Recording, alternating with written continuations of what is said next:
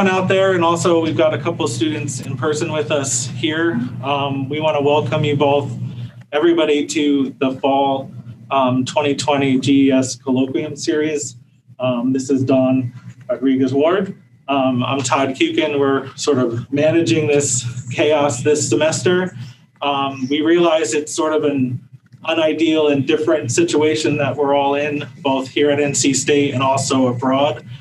So we appreciate you sort of learning with us as we develop how we do these colloquiums, both in person and virtually.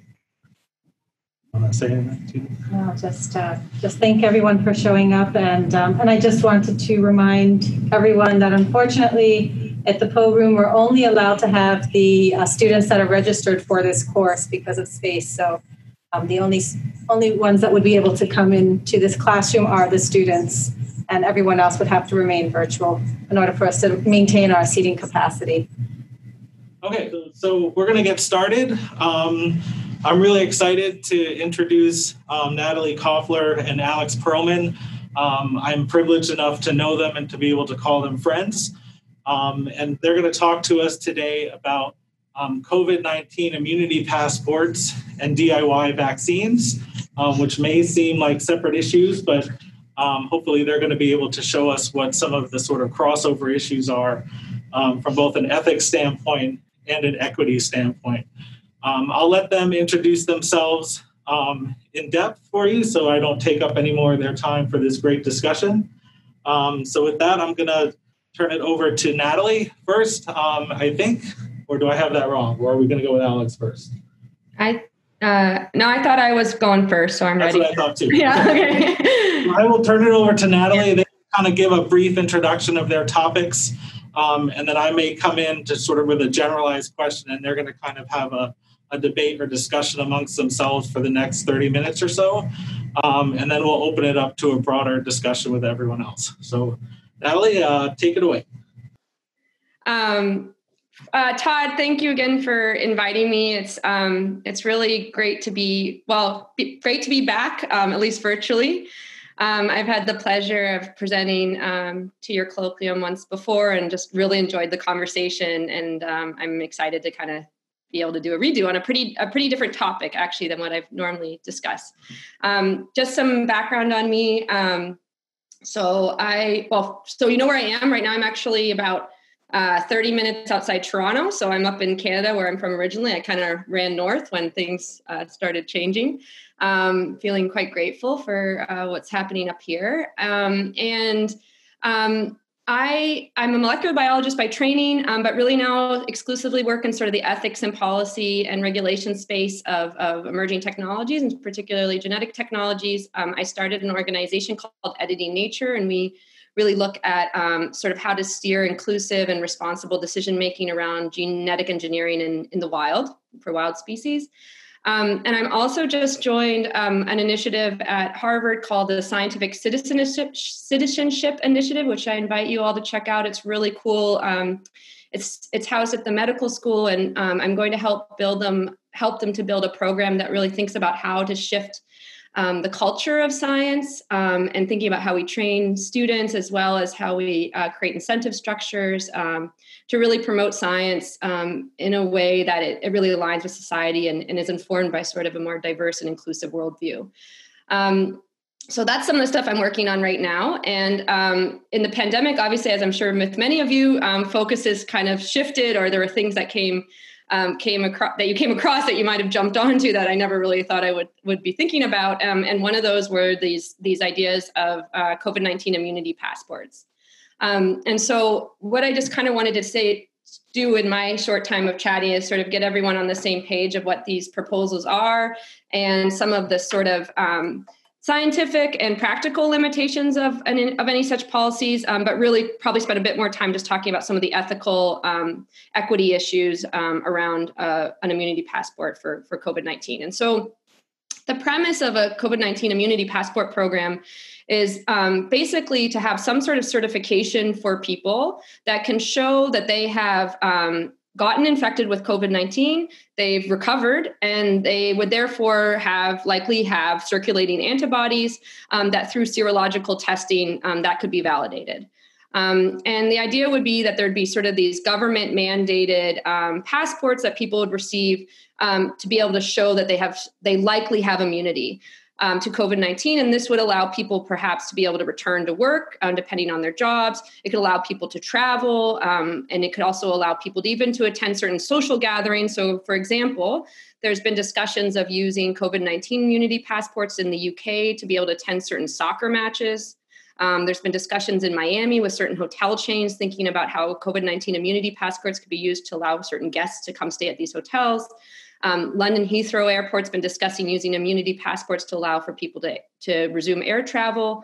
And then there's also major governments that have been thinking about these on a national scale. So, for example, the first country to kind of endorse such an idea would be Chile. They looked at using what they slowly rolled back from the term immunity passport, instead decided to call them oh gosh, I'm totally blanking on the word, but something like a COVID-19 recovery certificate or something like that. Oh, sorry. My cat has a cold and she's making noises. So that's not me. That's the cat. Sorry. I'm picking up medicine this afternoon for her. So if you hear that, I apologize. Where was I? And so then there's also major countries like Germany has been exploring this as an idea. Estonia has also been thinking about this, and other governments as well. And so it's something that's out there, and it was something that I was really concerned about, both as a scientist and as an ethicist when I first heard about these, and just as a human really that cares about social justice when I heard about this proposal. And so just quickly, some of the scientific issues with such a policy is that, of course, as many of you likely know in this room, we just don't really know how COVID-19 immunity works yet, right? We don't know how long it lasts for. We don't know if everybody mounts an immune response that would protect them from future reinfection. We don't know if everybody develops antibodies that could be measured to see whether they'd be immune or not. So there's also T-cell responses that might be modulating immunity. That wouldn't necessarily be picked up on a serological blood test. And I think I said this already, but we don't know how long it would last, right? So if you're going to give someone an immunity passport, how long do you get to have that immunity for, So if it lasts like something like a coronavirus that causes cold, then that could literally be as little as, 4 to 6 months. If it lasts more, something like SARS, it could maybe be 2 years. But again, it hasn't been around long enough for us to really know this. So scientifically, there's like a major concern there. And there were also major concerns around testing efficiency and efficacy. There were a lot of tests for antibodies that were on the market and had been approved that still had pretty low specificity and sensitivity. So this is a concern if you have false negatives or false positives, right? So a false positive would be concerning in an immunity passport program because you'd have people that think they are immune and testing as if they're immune when they're not. And so that's a major public health concern. There are also practical issues, right? So even when you think about the prevalence of COVID-19 in a population, of course, these numbers are going up and they're going up significantly in the United States. But in a place like where I am now in Canada or even in Germany, it looks like the prevalence is really around, 5 to 10% in most places. So from a practical standpoint, like, does that really help much for an economic perspective if you're only getting 5 to 10% of a population back to work? And then, of course, testing capacity is a concern to do as well. How do you ensure you have enough tests to really roll out a nationwide program like immunity passports? But for me, really, where the big concerns laid and really made me incredibly wary was some more of these issues around the ethics of such a program. And in part because a lot of the ethical concerns revolved around issues of discrimination and inequity, which as for someone like me who really looks at ethics through a pretty strong justice lens, it was really a no-go. And I want to just kind of give you an idea of how something like this could play out so you can kind of understand where my concerns are lying. So first off, if you think about this, right, an immunity passport program is basically a new biological measure by which to divide society, right? So it's going to begin creating a new sort of category of have and have-nots, right? Some of the wording we've used is sort of the immunoprivileged or the immunodeprived. Right. And so the immunoprivileged are going to be those that are going to be able to access certain things that those without a passport are not going to be able to. And what needs to be clearly explained here is that this is very different than if there was a universally available, effective vaccine, right? That we know that it works, that we know how long it works for, that there were enough doses that everybody could have access and perhaps opt out, but at least everyone has the option to have this, right? An immunity passport based on someone's capability of recovering from COVID-19 requires someone, firstly, is lucky enough to and privileged enough to recover, right, and get the healthcare they need to recover from this disease. It means they have to be privileged enough to be able to access testing to prove that they've recovered and they have antibodies, and they have to be rich enough to have likely a smartphone, because many of these are likely going to be on digital platforms, to show that they have immunity or not, or pay for registration fees to also get this passport, right? So this is a very different scenario than a universally accessible vaccination. And so this was something very concerning for us. And when I say us, a lot of this work I've done, I should have said this from the beginning, a lot of this work I've done on this topic has been with Francois Baylis, who is a bioethicist out of Dalhousie University, whom I've learned immensely from actually through this process. And so there's issues too around basically what we could see happening, particularly playing out in societies like our own that are already premised and built on systems of structural racism, that this sort of program would very much play into that same system and actually exacerbate some of the discrimination and racial inequity that we see already in society. And this is where it was very concerning for us. So, for example, as I mentioned, many of these passport programs would be digital, so they'd be on people's smartphones. There's surveillance concerns, obviously with that, and privacy concerns whenever your biological data is on a smartphone. And this is something that would, broadly impact everybody. However, there's a concern that this could more broadly impact communities of color, where we know already that there's higher prevalence of COVID-19 in certain communities of color in the United States, particularly African-American communities, in entire neighborhoods. And so you could have much higher percentages of people with COVID-19 immunity passports in those neighborhoods, allowing for monitoring and surveillance of entire communities to an entire different level. And when we say that, if it's on a smartphone, they can know who you're coming close to or interacting with. They could be able to understand some of your spending habits. They could be able to understand, even like democratic engagement and protest. And so this was something that was quite concerning as well. Of course, another concern is if you have another avenue by which authorities are able to stop you and ask for validation of your immunity before you enter into a certain area, for example.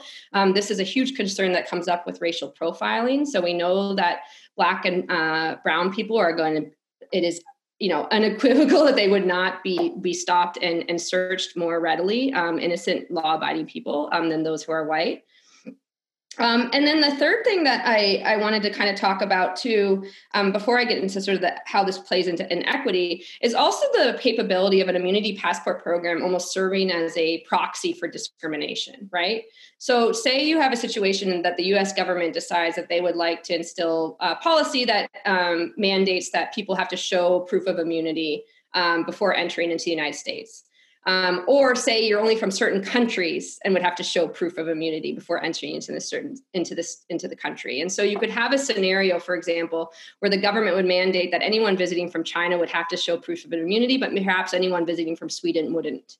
And so you could have situations where this could be used as a way to actually prevent travel and immigration by certain nationals. And this isn't coming out of thin air. We've already seen this happen historically, where governments had used HIV testing as a proxy to sort of prevent the travels of certain groups of people, particularly those with, particularly governments that have really restricted LGBTQ laws. And so this is something that was also a concern for us.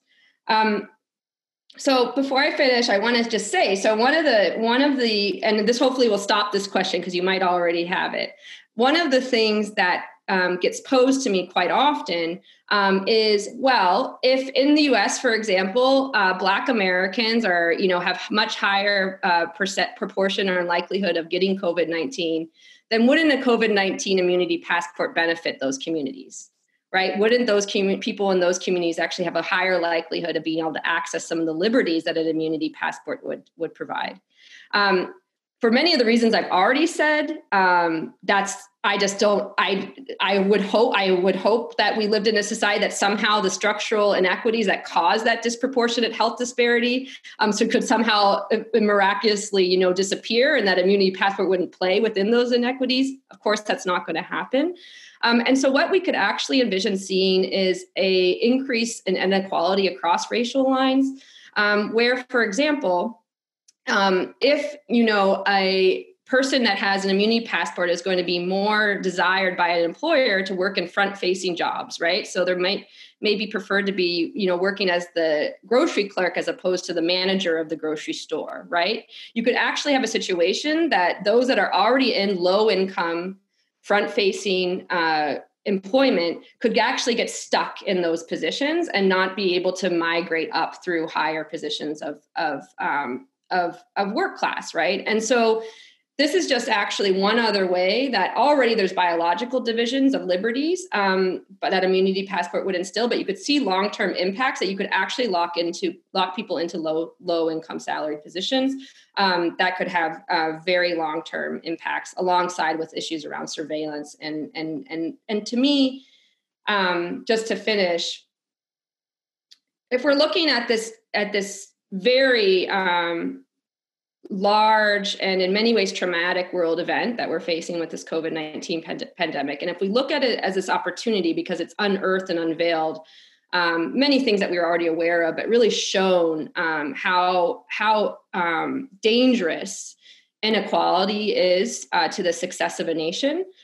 This to me is one policy that would just completely revert historically to something that could create more inequality, as opposed to really thinking about and envisioning a future where more people are able to be healthy and to thrive and find ways that we can reopen economies in safe ways that work for everyone. And I know this is a very contentious issue, particularly in the United States, but things that we know work, wearing a mask, washing your hands.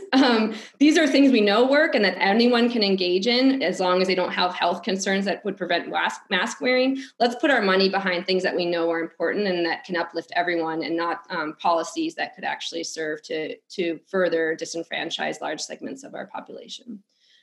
So that's sort of, in a nutshell, all the things I've been thinking about. As you can tell, I've been thinking about immunity passports a lot. I'm kind of like ready to think about some other topics, but it is really important. And I'm really, I'm going to hand the baton over to Alex, but I'm really excited, firstly to learn from her. And I think I can allow her to also maybe at the end of her talk kind of set us up about how these two interplay, because we kind of came up with these like, whoa, aha moments when we were thinking about some strange things that could play out with the DIY vaccines and immunity passports. So thanks for hearing me, and I'll pass it over to Alex.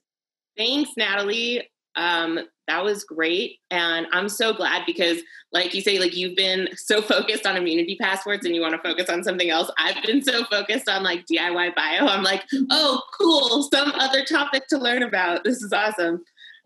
So thanks so much. And I'm really glad that we can sort of merge these topics together. And thank you to Todd, especially for having me and giving us the opportunity to sort of connect these sort of seemingly divergent issues into one big talk to show how actually nothing exists in a vacuum. Mm-hmm. And when we're talking about genetics technologies and especially bioethics and policy concerns about emerging technologies, things are all interconnected together. So I'll just start off with a short introduction. I'm Alex Perlman. I'm a journalist by training, and I am still regularly reporting on emerging technologies. I'm mostly focused on genetic technologies as well as the DIY bio / biohacker / community bio spaces. In addition to being an editor at Biodesign Magazine, which you should all go check out, because I think that anyone here who's interested in this would definitely be interested in reading what we have over there. It's biodesign.org. I'm also working on a project at University of Pennsylvania with some colleagues looking at how the DIY bio community is actually engaging with COVID in various ways globally. We're looking specifically at a platform called Joggle, Just One Giant Lab, where members of the DIY bio community can meet and connect and validate and research together. And that presents a lot of really challenging issues as well. So I'm really excited about that project. And I'm also a research affiliate with the Community Bio initiative at the MIT Media Lab. And really excited about some of the work that's going on there. But this talk is going to be about DIY vaccines, which is a pretty new issue in the world. Obviously, there hasn't been a huge need for people to produce their own vaccines before March. So this is extremely new, just like the concerns that Natalie was thinking about around immunity passports.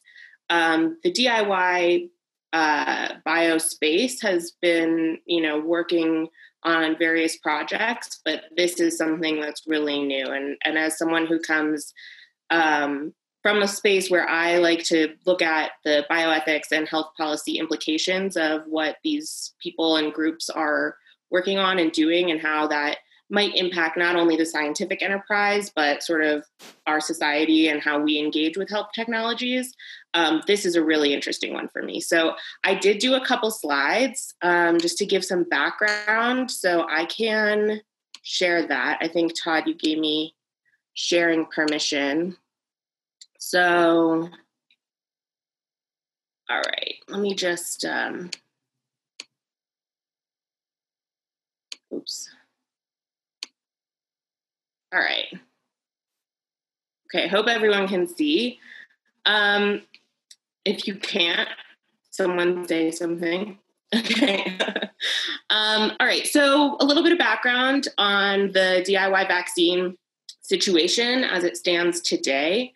So as far as I know, there are at least 3 groups who have been working on DIY vaccines.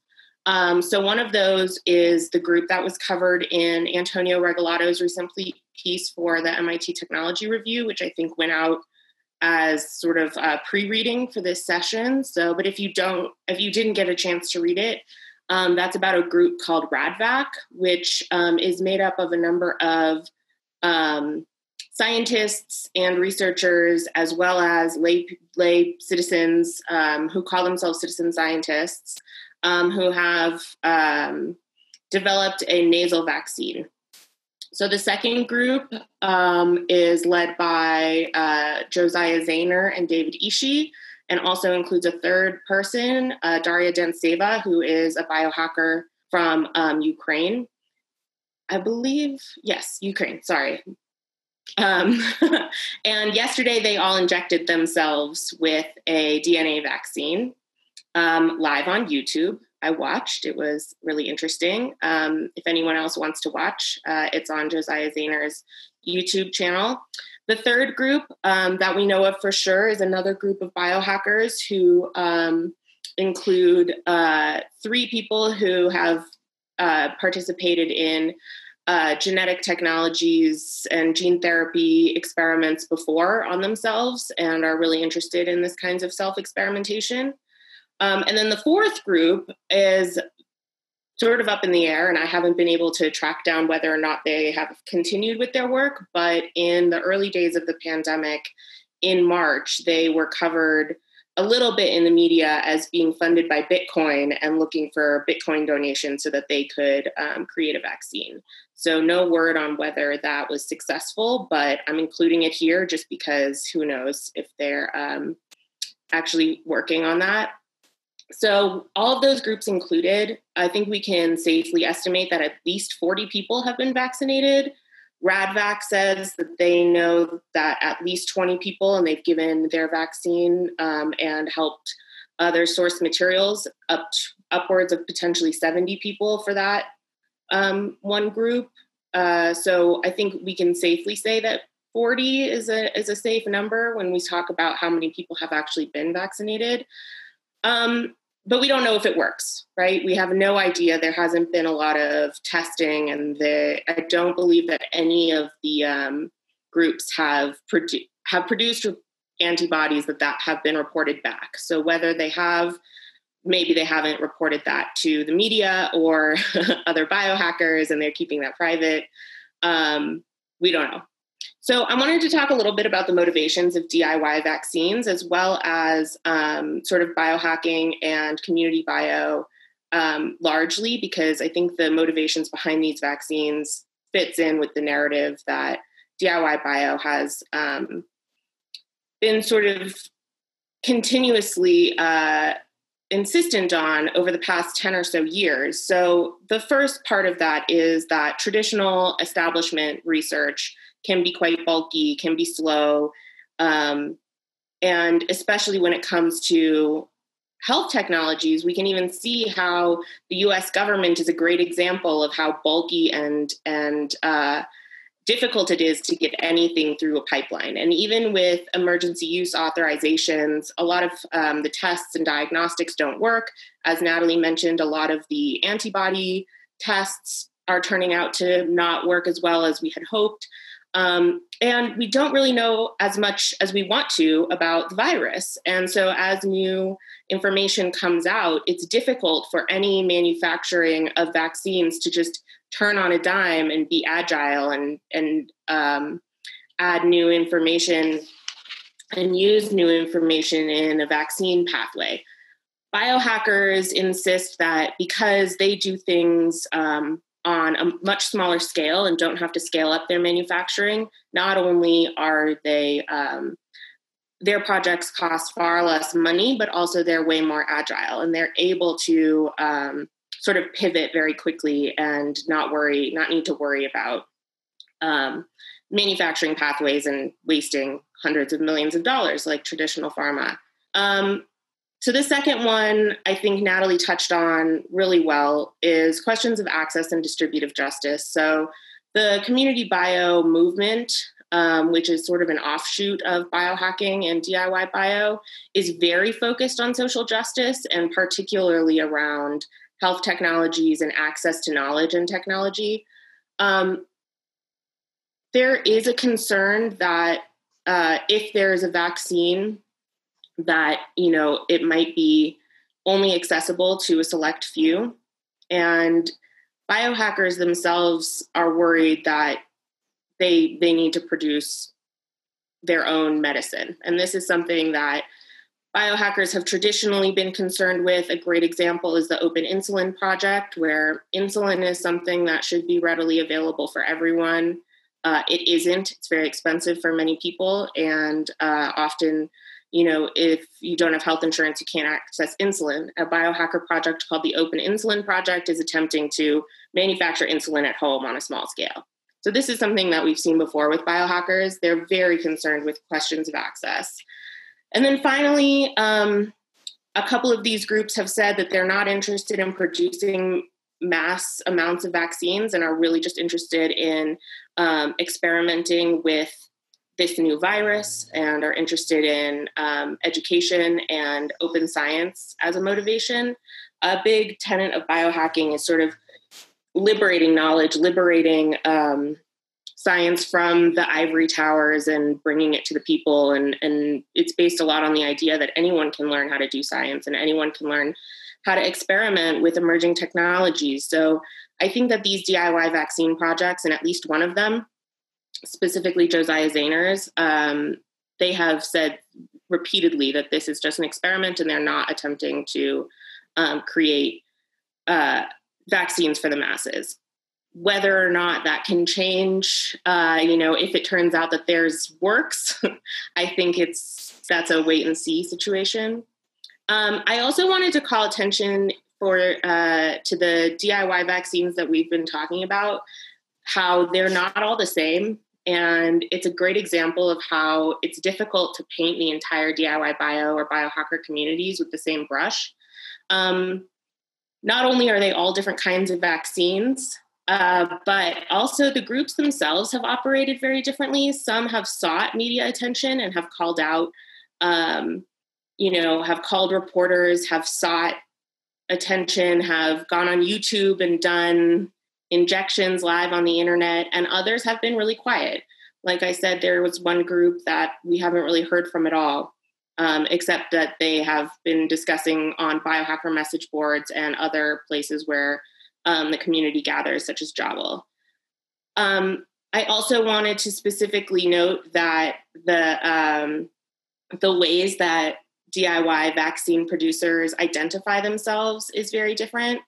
Certainly, one group uses the term biohacker, while another group very specifically and cautiously calls themselves citizen scientists. So I think, there's still a lot of push and pull and tension around what different terms mean, how people perceive them. And certainly biohacker, the word hacker can have a negative connotation, but it can also, it sounds cool, it sounds dangerous, whereas citizen scientist sounds a little bit more low key for sure. And that's something that, groups are very aware of when they label themselves in the media. So just wanted to call attention to that. So I'll just outline some of these basic concerns that I think, Natalie also did a similar sort of outline about immunity passports, and maybe this is a good place to sort of tie these things together. So like any emerging technologies, there's sort of an ELSI list of concerns. So of course, legal concerns with DIY vaccines are pretty far reaching. They're very expansive, and we sort of made a list when we talked about this before, but, there's not a lot of precedent for this. So while self-experimentation is legal, if the DIY vaccines start to cross state lines or these groups start to sell them, certainly that's a place for the FDA to step in. But before that, it's not clear whether what these groups are doing is actually illegal, and it sort of exists in a bizarre gray space of sort of regulatory morass, like a lot of what biohackers do. Another major concern is that at least one of these groups is collaborating with a member overseas. So like I mentioned, there's one biohacker who is based in Ukraine, and I'm unsure about what the legal ramifications would be for her in her country if she, is ordering materials from the U.S. I'm not really sure what the situation is, but certainly we can guess that there are some legal or potential legal hurdles that might exist. Another interesting issue around a lot of different DIY products is ownership. When there are multiple people collaborating on a open source product that is also that they also put out for use in the public sphere, a lot of these recipes are just being posted online. It's interesting to see what might happen in an open IP universe where traditionally we're very used to something like a vaccine being the property of a pharmaceutical company. But if a biohacker vaccine actually works or takes off, who owns it? Who registers it? Where does the money go? These are interesting IP questions. A lot of the ethical questions that exist in this project also exist in other biohacker projects. The major one is, like I said, for the biohackers, their major concern is access and scale. So they're worried that any other vaccine might not be accessible for a long time. They're worried that, like Natalie was pointing to, folks who maybe don't have access to vaccines, if it comes on the market privately, if a larger group produces a vaccine that then you can pay for, maybe the rich and famous are able to get immunity passports. Maybe a vaccine produces antibodies that then they can, register with their government and go start taking plane travel and going to sporting events and creating haves and have-nots. I really liked that word that you used, immunoprivileged. I really liked that. And so the idea of a biohacker vaccine would be that you can make it at home. You don't have to be an immunoprivileged person to produce it. You can get it for yourself. That's one of their major concerns. That said, Of course, there are a lot of other concerns, including consent and risk assessment with a DIY vaccine. We still don't know how these vaccines work. We don't know if they work. We don't know if they produce an immune response and antibodies, but then prove to not actually make a person immune. So, of course, if folks are going around touting that these are actually functional vaccines and do create antibodies and are working, but indeed they don't, just like Natalie pointed to, this could create a massive safety and ethical issue, just largely in the public. It's a major public health concern. Another one is that a few of the people who are working on these vaccines are actually employed by large institutions, namely the ones who call themselves citizen scientists. So it's a question about whether or not groups that form of people who would otherwise have to be reporting to an IRB, there's a question of whether this group and groups that might form in the future that are like it are actually skirting traditional oversight bodies and traditional mechanisms for ethical oversight by working outside the system on a DIY vaccine, and whether that creates some massive ethical issues with those groups specifically. Biohackers don't have an IRB.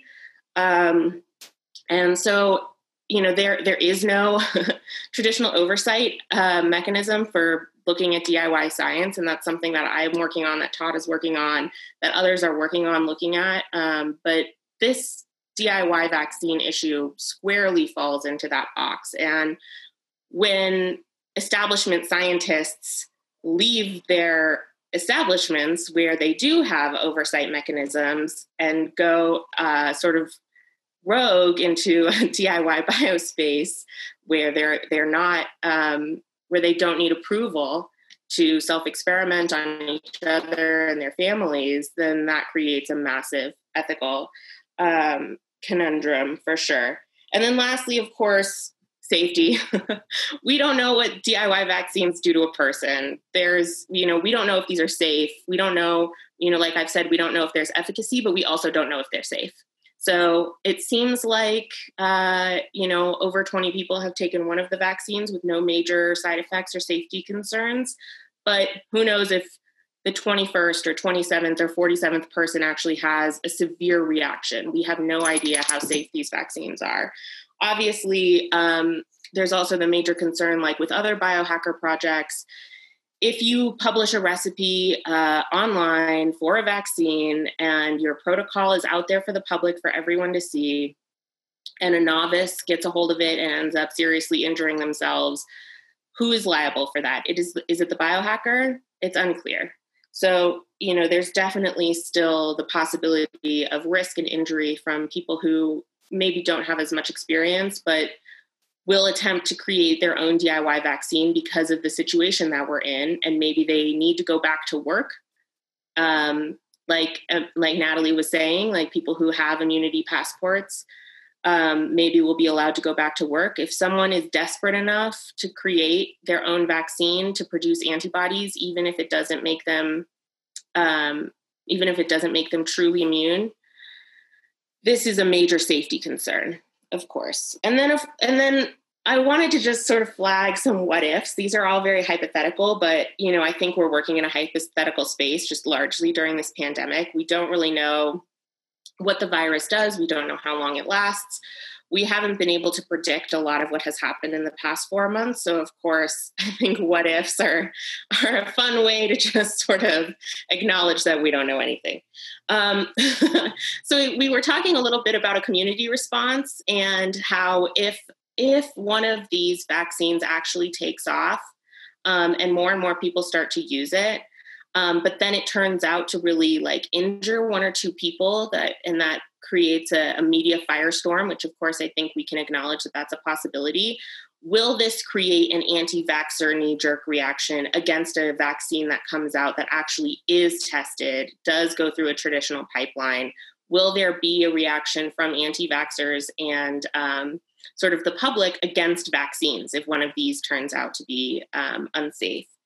And then we're also unsure what might happen if vaccines get mixed. I think that probably Natalie can speak to this. She's got a background in biology, but as far as I know, it could be dangerous to mix vaccines and different experimentation with too much of various pathways where these biohackers are creating a bunch of different kinds of vaccines, and desperate people try more than one in an attempt to become immune. It's unclear what that reaction might be. For within the community, within the biohacker community, it's interesting. The response has been sort of twofold, as it has been with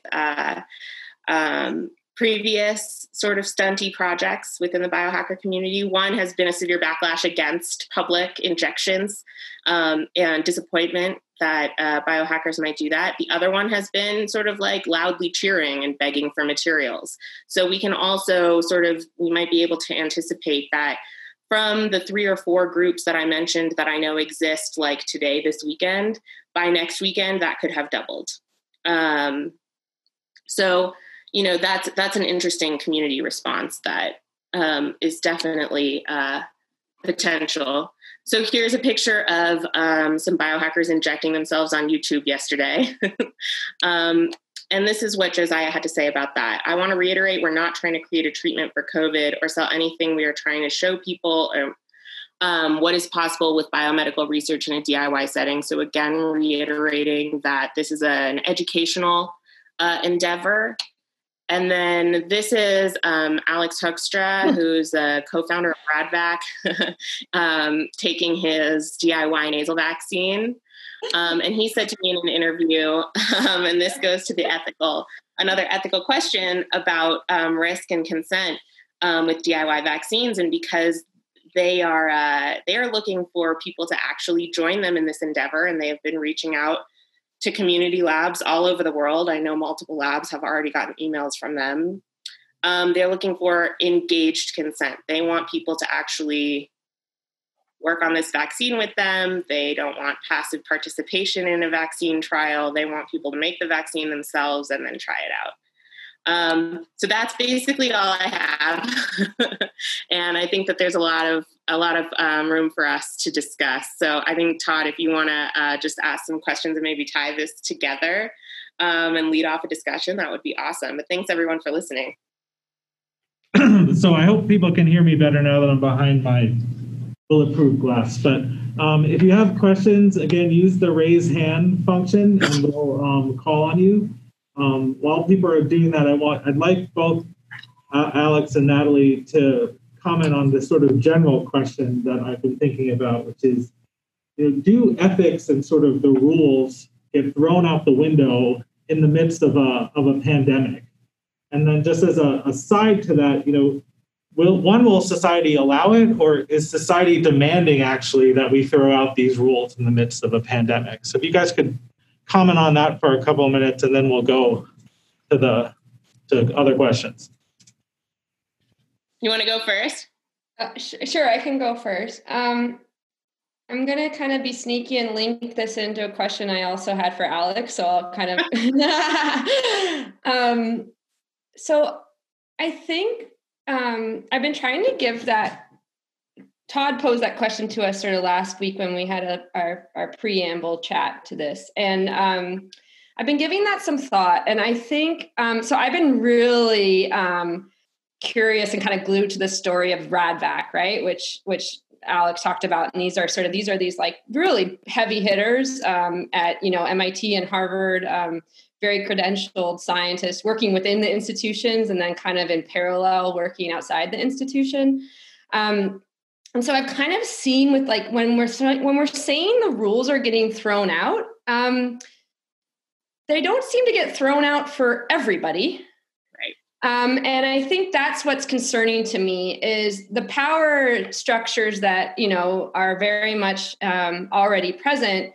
The rules getting thrown out seem to just, in my mind, benefit those that are already in these positions of immense power. So when you think about, for example, who's not wearing masks in certain settings, or who's who's decided they're going to just make their own vaccine because they're too impatient to allow for it to go through traditional regulatory processes. And so that's where the rules being thrown out really scare me. And I really wanted to elevate this issue of power, because when someone from, these, lifelong researchers, okay, we are going to name names like George Church or, some of these big guys, and they are mainly men, at some of the top institutes in the entire world are saying that this vaccine could work. I'm taking it myself.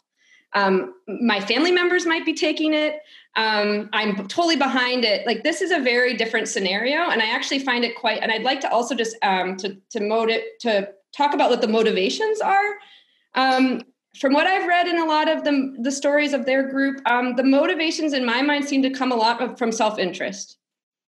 Yeah, and I don't disagree with that at all. I think a lot of biohacker projects are motivated by self-interest, but I think, as a journalist, I also, have to acknowledge what it is that they're saying, and I think that people are desperate. And just because you work at a big institution or, are affiliated with sort of a big research lab and, have credentials, doesn't mean that, like the rest of us, you're not panicking. Yeah. So I think it's also, we have to be very careful to put words in mouths, but I think you're not wrong. Yeah. And on this, the question of, throwing out ethics, I mean, this pandemic has created scenarios that are completely new to everyone. We're operating without a net here. No one knows what's going on. And anyone who says that they know what's going on is a liar. So I think, throwing out ethics concerns is definitely something that we may have seen. I think that there's a lot of concerns that some of the emergency use authorizations that have gone out from the FDA have maybe jumped the gun a little bit and, are producing products that don't work and are creating false positives, are creating panic when that happens. And certainly, these are ethical concerns. When it comes to the DIY vaccines, though, bizarrely, there's been a lot of concern about ethics. And I think, as questionable as the DIY vaccine projects seem, every group that I've spoken to, which is 3 out of the 4 that I mentioned, has actually led with, no, we are concerned that society has thrown ethics out the window, and we want to make sure that we're creating a product that people can access, and we are focused on distributive justice. And so I think there's maybe some tension there where, some of these projects, definitely in their minds, they are towing a line of ethics and maybe even going further than is necessary. The example that I enjoyed from RADVAC, which I think that raises a number of different questions. Before you go on, can you just, Jantine makes a good point. I don't know if I was clear enough when I say that. Can you just be clear for the audience that RADVAC's not happening at the institutions? Yes. Sorry, I'm just looking at the chat now. Jantine, thanks for pointing that out. And like I say, these people have not left, but have been working at their institutes. They're doing on the side, right? They're doing it totally on the side. And as far as I know, none of the science or research or any of the experimentation has been done within an institutional setting. It's all done privately on the side. And although some of these folks are affiliated with large institutions, none of it has taken place, as far as I know, at actually Harvard or MIT or PGP, the places that these researchers are affiliated with. I did enjoy, and this is maybe an attempt at consent, is that before anyone in the public is able to even access the link to the white paper for the protocols for RADVAC, you have to go through Apple type like legalese and click I accept, I'm over 18. I am a responsible human who can look at this white paper, and they've created this consent form that I think, as far as I know, has never been on a biohacker project before. So I think that that's a new level of an attempt at ethical concern. Whether that is actually works is a different question, but I think it's interesting. All right, so Ramon, you should be able to unmute yourself and you can go ahead and ask your question. Can you hear me? Hi, Ramon. Hi. Well, thank you both. That's a really, really nice conversation. I want to ask two not so related questions, but one is when I heard the immunity passport, I just thought, come on, we're going to have this conversation. It seemed to me a very absurd idea. But then I started just questioning, well, do we do things like that already? Mm-hmm. And it turns out that yes. So for example, here in our school districts, our students are required now to have certain vaccines. And even though many of those are provided by the states, some of those are not, and they're quite expensive. I think we just pay like $385 for a meningococcal booster for my high schooler. And we can afford it, but many of our neighbors or many of my son's classmates don't have the income in their families to cover that. And that's based on this idea that there should be some kind of societal responsibility, right? So we don't want vectors moving around. We do the same for polio. We do the same for TB. So there are a lot of these efforts, and you physically have to have a card or a certificate. Yeah. That you comply or you fulfill that requirement. Another thing that I ask myself is, so the first part is more for Natalie, and the second part is perhaps more for Alex, is to be honest with you, I don't even know if what we're injecting ourselves or my sons works, right? So I get a paper or a certificate that says, oh, yeah, we gave him the shot. But who knows if that thing really increases that? Because there are many sources, right? And now that we're moving into this more open source kind of technology, could I just, get a letter from one of those guys in San Francisco, in Oakland, dude, can you just send me something and a certificate, right? So we enter this really weird scenario in which we definitely require this kind of certificates as society, at least in many developed countries. But we have relied on the major pharmaceutical companies to provide that assurance, right? And the FDA. And the regulatory agents, yeah. And regulatory agents. Yeah. Right. And this is the thing is, when you get that certificate, that is also certifying that injection, that vaccine has gone through a regulatory pathway and been approved and proven to be effective and safe. Mm-hmm. This, in the case of, folks who are doing DIY bio in Oakland, we don't know. It could be effective and safe. We don't know. It hasn't gone through a rigorous testing process. It hasn't gone through certification. And it's unclear whether or not it even can. So, and this is, Todd and I and others have spoken about this elsewhere, but there's also a question of, if it did work, even if it did, and you could get a certificate from them, could it even be produced from the masses at scale? Because does it even, if it was trying to go through an FDA regulatory pathway, would the FDA even accept it without an IND, without IRB approval, without all of the hoops that a very early stage research project has to go through to even get to the point where it could get into a clinical trial? These projects have not gone through that. So there's a question of whether or not it could even be accepted for use for you and your high schooler if it did prove to be effective. And I think a good point here that and this is something to be considering just generally, in the vaccine development space within the pharmaceutical industry is that scalability is incredibly important. So you could have a vaccine that works well when it's injected into your cohort of participants. However, it could be very unstable in that it would require really intense storage capabilities. It could be easily contaminated. And you could have situations where when you're actually mass producing, it's not going to be an effective candidate. And so again, that's an interesting question to kind of think. I don't know if these biohackers or citizen scientist groups are actually thinking about that sort of scalability issue, which is very important if we're thinking about universal vaccines or ones that can be equally distributed. Ramon, just back to your first question, though, I am not necessarily opposed to vaccine certificates, right? So if there was a vaccine for COVID-19 that went through rigorous, clinical trial and regulatory approval that we know is safe and effective, that's not an issue. And we see that with schools. We see that when you travel to certain countries, you have to have vaccination records for yellow fever, for example.